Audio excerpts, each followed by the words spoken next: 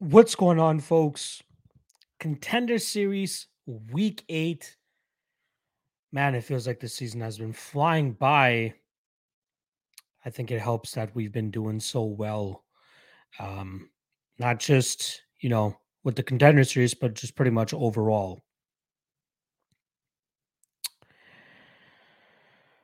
Um, Fun, solid card. A little bit more difficult of a card to call than prior editions. Um, I do have 3 plays on the card. I just kind of finalized them while I was on the shitter a couple minutes ago. But a couple spots that I'm liking. Um, yeah, very much looking forward to break it down with you guys. So I don't want to get into the comments section a little bit too much here. Because I do have my MMA Lock Talk actually in the next 20 minutes or so. So if you guys have any questions in regards to my breakdowns or anything like that, save them for the Lock Talk, which I'll be hopping right back on for at 4 p.m. Eastern. I just want to get this breakdown out there, get through it as efficiently as possible so I can upload it to my podcasting platforms as well. And then I'll hop on into the MMA Lock Talk stream so that you guys can hop on with me and we can just do our lock casting as we normally do. So make sure you guys check it out. You guys are hilarious. I'm assuming you guys enjoyed my intro there. All right, let's not waste any more time. Let's get right into the breakdowns here. We'll start off at the bottom of the card. First fight of the night. It's going to be between former Contender Series alum, or I should say just Contender Series alum, Brandon Lewis, coming in as a minus 150 favorite, plus 130. The return, I believe, on the Peruvian. Yes, he is Peruvian. Daniel Marcos, who comes in with a shiny 12-0 record. Um, Interesting thing about this fight is that Bet Online actually opened up Daniel Marcos as a minus 180 favorite. Money immediately pouring in on the Brandon Lewis side to make him the slight make him a favorite now at minus 150, like I said. But this one is a close fight. I completely understand why the bookmakers opened it as wide as they did for Marcos. But I think the public's reaction to the line and driving Brandon Lewis all the way up to a minus 150, I think is a little bit unwarranted, to be honest. I think this should be closer to a pick 'em, if anything. So let's start off on the Brandon Lewis side of things. Like I said, he was on the Contender Series last year where he came up short against Mo Miller. Very slow paced fight, very grueling fight. And obviously, Mo Miller's grappling was the difference maker in that fight, and he ended up picking up a decision victory there. Ultimately, Mo Miller did not get signed to the UFC and has actually been on a bit of a tumultuous run since then. He's gone 1-2 in his next 3 fights, so never really looked to be a high level UFC guy. Should he have made it into the UFC to begin with? Brandon Lewis, very solid fighter all around. Trains out of a Def War gym. I believe that's down in Tampa Bay. But his jiu-jitsu alignment is with Hobson Mora. And Hobson Mora, near and dear to my heart because the MMA gym that I used to work at up here in Toronto was an affiliate of a Hobson Mora. And we had Hobson come up here a bunch of times to do seminars and bell gradings and all that type of stuff. So shout out to Hobson Mora. But you see a little bit of the jiu-jitsu in Brandon Lewis's game when he does get put on his back. My concern is that it seems like he throws a little bit too much into his punches, which ultimately makes him start to slow down and eventually, it slows down, but he does end up winning his fights more often than not because he does have a 6-1 record. His last fight, I don't think he was doing the greatest in that first round, and then eventually was able to take over in that second round before he finished his opponent. So good win for him there. Although Tapology has it listed as an injury, it was an injury caused by the beatdown that he was receiving. So don't look too much into the fact that it says injury on Tapology there. Like I said, the fight before that was Mo Miller, and the fight before that was against Jimmy Meza, which was actually which was Brandon Lewis's return after nearly being out of the cage for nearly 4 years. I believe it was a mix of injuries. I'm not 100% sure at this point in time, but he was off for a long time, and he had an absolute war against Jimmy Mezzo, where both guys had success, but it was eventually Brandon Lewis who got his hand raised that night. Solid striking. Like I said, he throws with a lot of power. He obviously has a jiu-jitsu background as well, training out of Hobson Moore's gym. But there are certain times where you see him kind of, get taken down and controlled. Although, it's not really getting to the point where a lot of guys are having tremendous success with doing that to him. He still has a relatively young MMA career, at least professionally, because he did used to fight on the regional scene, or sorry, at least on the amateur scene way back in the day. From 2013 to 2016, we're talking about him turning amateur or having his first amateur fight when he was 16 years old. So the guy's been in the cage for a while, but the one thing that seems to be lacking for him is, cardio, uh, distribution, or portioning it properly, or handling it correctly. I think that is kind of the bane of his game, although it's only kind of failed him once since he has one loss on his record to Mo Miller. But even the takedowns as well, which is something I feel like Daniel Marcos could absolutely take advantage of in this spot. Now, Daniel Marcos, undefeated 12-0 Peruvian, like I said, has fought or has trained with Charles Rosa. Often seems like he's been fighting or training out of that gym over there in Florida, pretty much just with Charles. Not a big accolade per se, but at least he's getting some decent work in with a solid guy. You know that he's going to get his jiu-jitsu worked as well with Charles Rosa being a black belt the way that he is. But Daniel Marcos, decent striking, but it seems like he does his best work when he's able to drag guys to the ground and control them in those situations. I think he could do that here against Brandon Lewis. And again, it seems like the odds makers, considering he's such a big favorite, you know, considering he's such a big he opened as a big favorite and now is a slight dog. Like I said, I think there's a bit too much of an overcorrection there in terms of the line, and I actually do end up having that small play on Daniel Marcos here, 1 unit at plus 132. I think he can make this a tough and grueling fight for Brandon Lewis. I think Lewis has some upside, but he has shown some deficiencies in the aspects of the game that Daniel Marcos could likely take over. Yeah, both guys don't really blow my hair back in terms of being solid UFC prospects should they get signed to the UFC. But in this particular matchup, a matchup that I think should be closer to a pick'em, I do lean the Daniel Marcos side, as I think that his striking can remain competitive enough for Brandon Lewis, possibly even clip Brandon Lewis and hurt him as well. But I think that the majority of his success should be able to come with getting some takedowns here and grinding out Brandon over the course of 15 minutes. So give me Brandon or Daniel Marcos to kick off the card as an underdog play. No big confidence, but I still want to play him at that plus 132 line, especially with that drastic line movement that we saw on the Brandon Lewis side once this line opened up. All right, let's move on to the next fight here. It is a women's featherweight bout. We got Bruno Brasil going up against Marnik Mann. In terms of odds, we currently have Mann as the minus 140 favorite, plus 120, or sorry, Brasil as the minus 140 favorite, plus 120 the return on Mann. Very weird because all over best fight odds, I see the odds all over the place here, right? The one consistent seems to be that Mann is around plus 120, plus 130, but you can get Brasil anywhere from minus 140 all the way up to minus 175, depending on the bookie that you're betting with. Now, Bet Online actually had Bruno Brasil open up as a minus 155 favorite. Immediate action pushing her down to minus 205, but steady action coming in on the grappler Marnik Mann, which has brought her down to about plus 130 at this point in time. Like I said, this is a classic striker versus grappler matchup, right? Bruno Brasil is going to be enjoying a 6-inch height advantage in this matchup. Very weird in the fact that, Marnik Mann normally fights at 115 pounds, but this fight seems to be taking place at 125 pounds. Let me just quickly confirm that though, because sometimes I do find that that topology could be off. But very weird that Marnik would be taking this fight up at 125 pounds.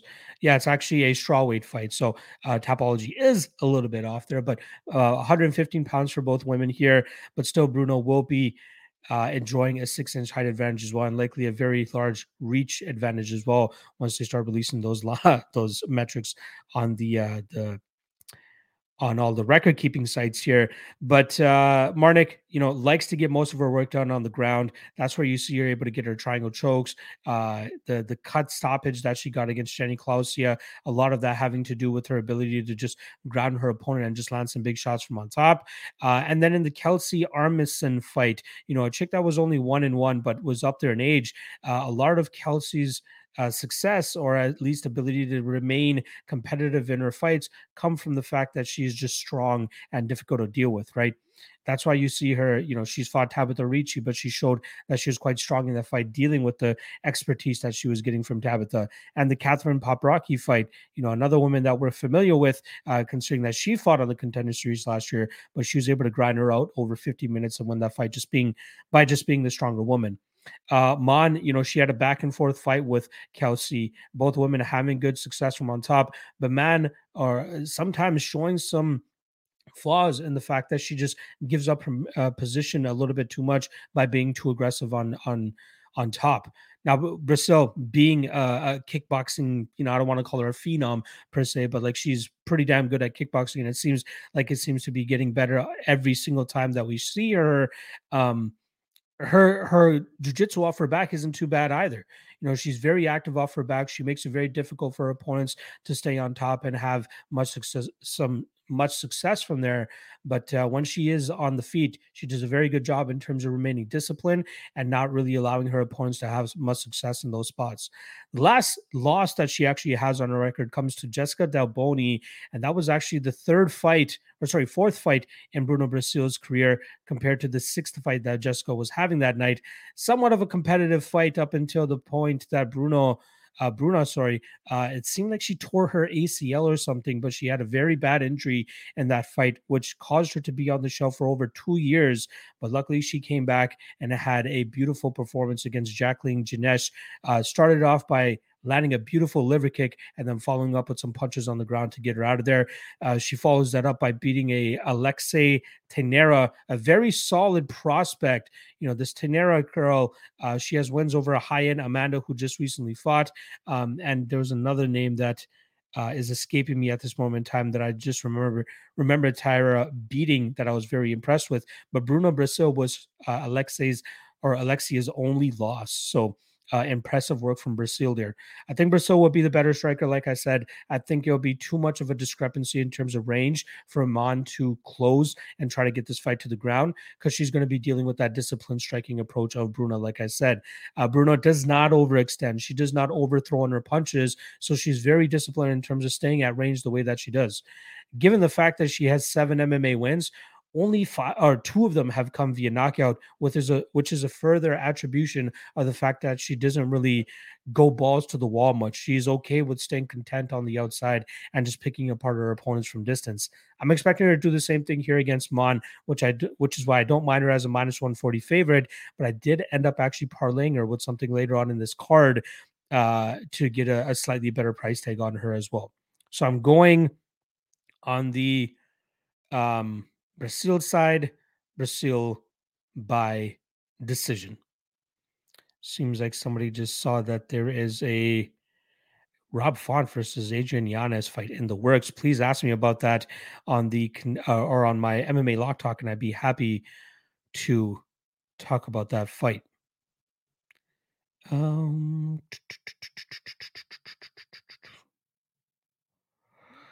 Aaron Burr saying, when is Benny making his triumphant return to the podcast? Shout out to Aaron. All right. Let's move on to the next fight here. Next up, we got Malik Lewis going up against Trevor Peek, -190 on Lewis and +160 on Trevor Peek. Now, I initially heard about Trevor Peek courtesy of my guy, Cody Saftik. He actually went down and commentated his last fight that took place in Nashville. And that was actually a fight where he was able to pick up a big knockout victory over former UFC fighter Kama Worthy. Knocked him out with about 16 seconds left in that first round. But Kama Worthy, on a very rough stretch over his last what is that, 6 fights. Obviously, the initial three of that in that 6 fight streak was his 3 fight losing streak to in the UFC, where he got knocked out in the first round back to back to back by Azatar, Malarkey, and Herbert. He did manage to pick up 2 wins on the regional scene, although they were against guys that were 8-6 and 4-3 respectively. And then once he fought a little bit, somebody that wasn't much of a pushover, he ended up getting knocked out. So that's pretty much Trevor Peek's game, man. The guy has heavy strikes, big power in his hands. He tries to stay active with his leg kicks, but the majority of his success comes from his hands. He has some decent groundwork as well, but I don't think we've seen him go up against somebody that will test him truly in that aspect until tonight against Malik Lewis. So Malik Lewis, much better overall game in my opinion, right? We've seen him go the full 15 if we need to, even on the regional scene. Again, that's 9 minutes, I should say, on the regional scene. But we've seen him use his cardio very effectively. We've seen him use his striking effectively, using his distance management pretty well. And then when he's able to get his opponents to the ground, he does that very effectively as well. So I think he's the much better fighter here. So I completely understand why he's a minus 190 favorite. But I think the majority of success from Trevor Peek will have to come in this first round, because if he can't knock Malik out in that first round, that's where I think things get very hairy for him. We see him even in the highlights of the fight against Kama Worthy. Looks like he was slowing down even near the ending of that fight. But as we know, the durability of Kama Worthy is not that good. So Trevor Peek was able to take advantage of that, even though it looked like he was slowing down, managed to find that knockout blow and got Kama Worthy out of there. But if he's slowing down against a guy like Malik Lewis, Malik will chew him up after that first round and really make it difficult for Trevor Peek to come back and win that fight. So I'm going to go with Malik here, and I'm okay with laying the minus 190 chalk on him in this spot, because I like betting against guys that have that, first round or bust type of, nature to their game. Khalid Taha is another guy that comes to mind that I was able to cash on, although I did get plus money on Christian Quinones in that spot.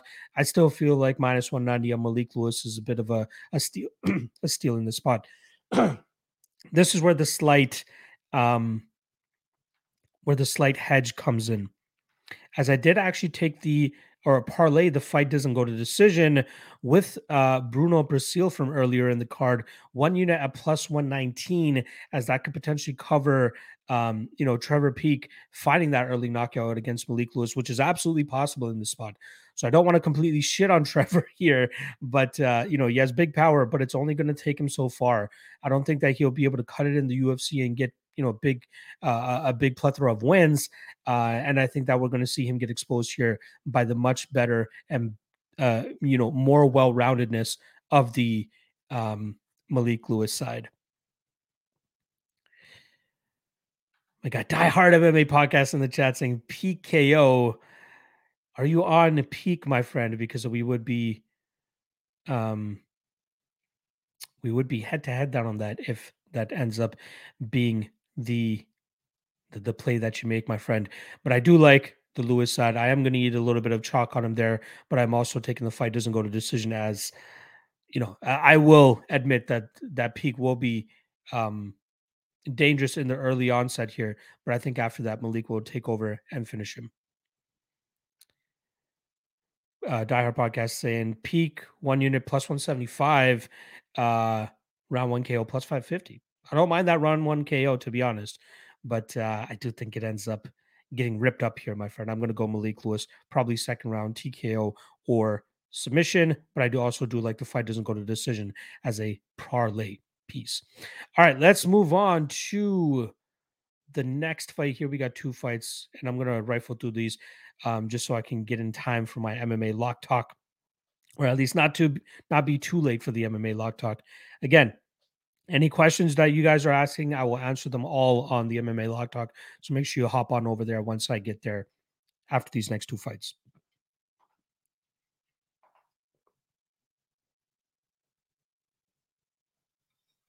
All right, next up, the long-awaited Contender Series debut of Ikram Aliskerov going up against Mario Sosa. And as you would expect with anybody coming from that Dagestan region, minus 580 on the Aliskerov side, plus 440 to return on Mario Sosa. Now, Aliskerov, the one thing that he's been known for by a lot of people is, the only loss on his record is to Hamzat Chimaev. That was a fight where, they had some competitive moments in the stand-up realm, but it was ultimately the uppercut from hell from Khamzat Chimaev that put Aliskerov down and ultimately gave Khamzat the win that night. But Aliskerov seems like his striking could use a little bit of work, if I'm being honest. A little bit slow and plodding at times, but he gets his best work done when he's able to drag his opponents to the ground. I do have question marks about his cardio, as it does seem like he slows down a decent amount in that third round. Although when he needs it, he's able to hit those takedowns and control his opponents from on top. And I think that's ultimately what's going to bail him out here against Mario Sosa. The only reason I'm just not running to the betting window to parlay him at minus 600 is Sosa's the better striker here, right? Sosa can hurt him. We've seen Aliskerov hurt in a couple fights if you round the tape, and Sosa could absolutely take advantage of any type of slip up on the Aliskerov side in the striking realm. I see Sosa by KO is currently plus 1,000. A little bit of a poke on that wouldn't be too bad, but seeing Sosa get taken down by Chidi Njokuani and just get ground and pounded the way that he did in his second Contender Series fight, big question marks. Also, not to mention how easy it was for that Canadian, I think it was Mariusz Książkiewicz.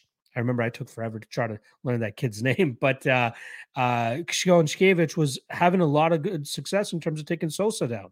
So if that guy from Canada is having tremendous success getting Mario to the ground, I'm sure Ikram won't have any issues doing the same thing either. So Ikram will be the prediction here. I think he grounds Sosa and I think he gets him out of there.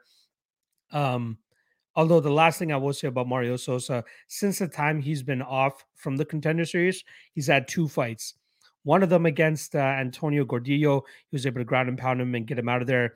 Decent work from him. But his next fight was against an 0-1 guy, which is, big red flags to me. Big red flags.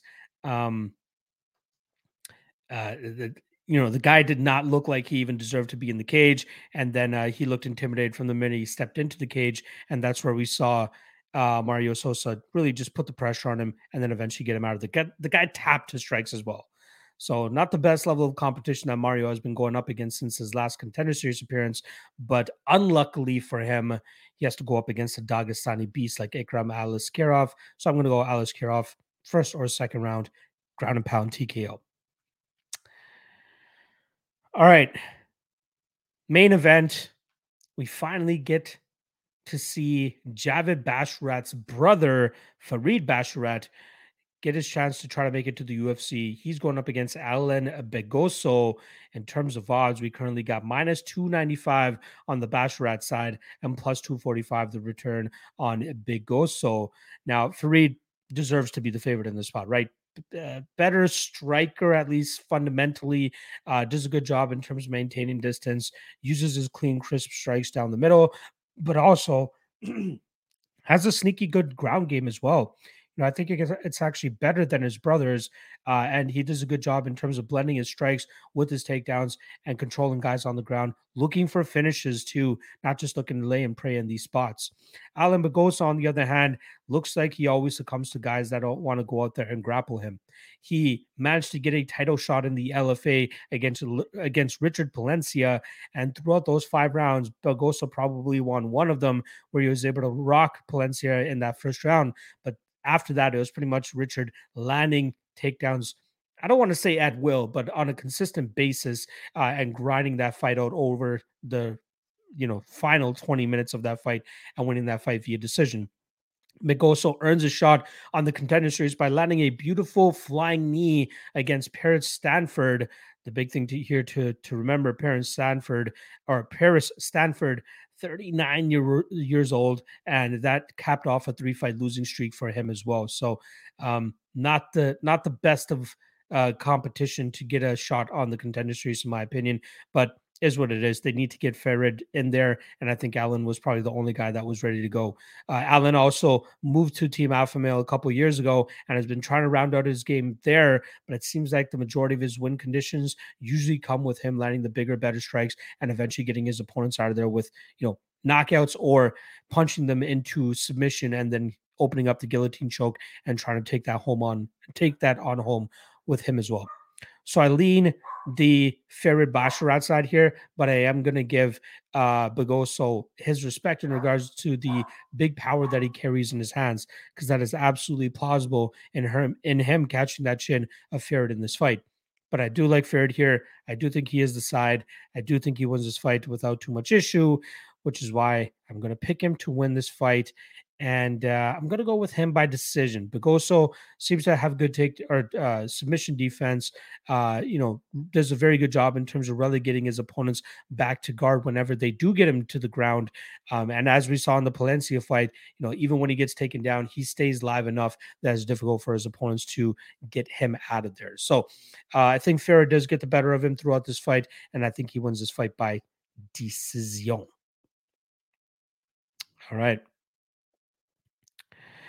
Good point here by Paizo DFS saying subline on Begoso not bad at plus 1,000, especially considering how many times he does like to go for that neck and go for that guillotine as well.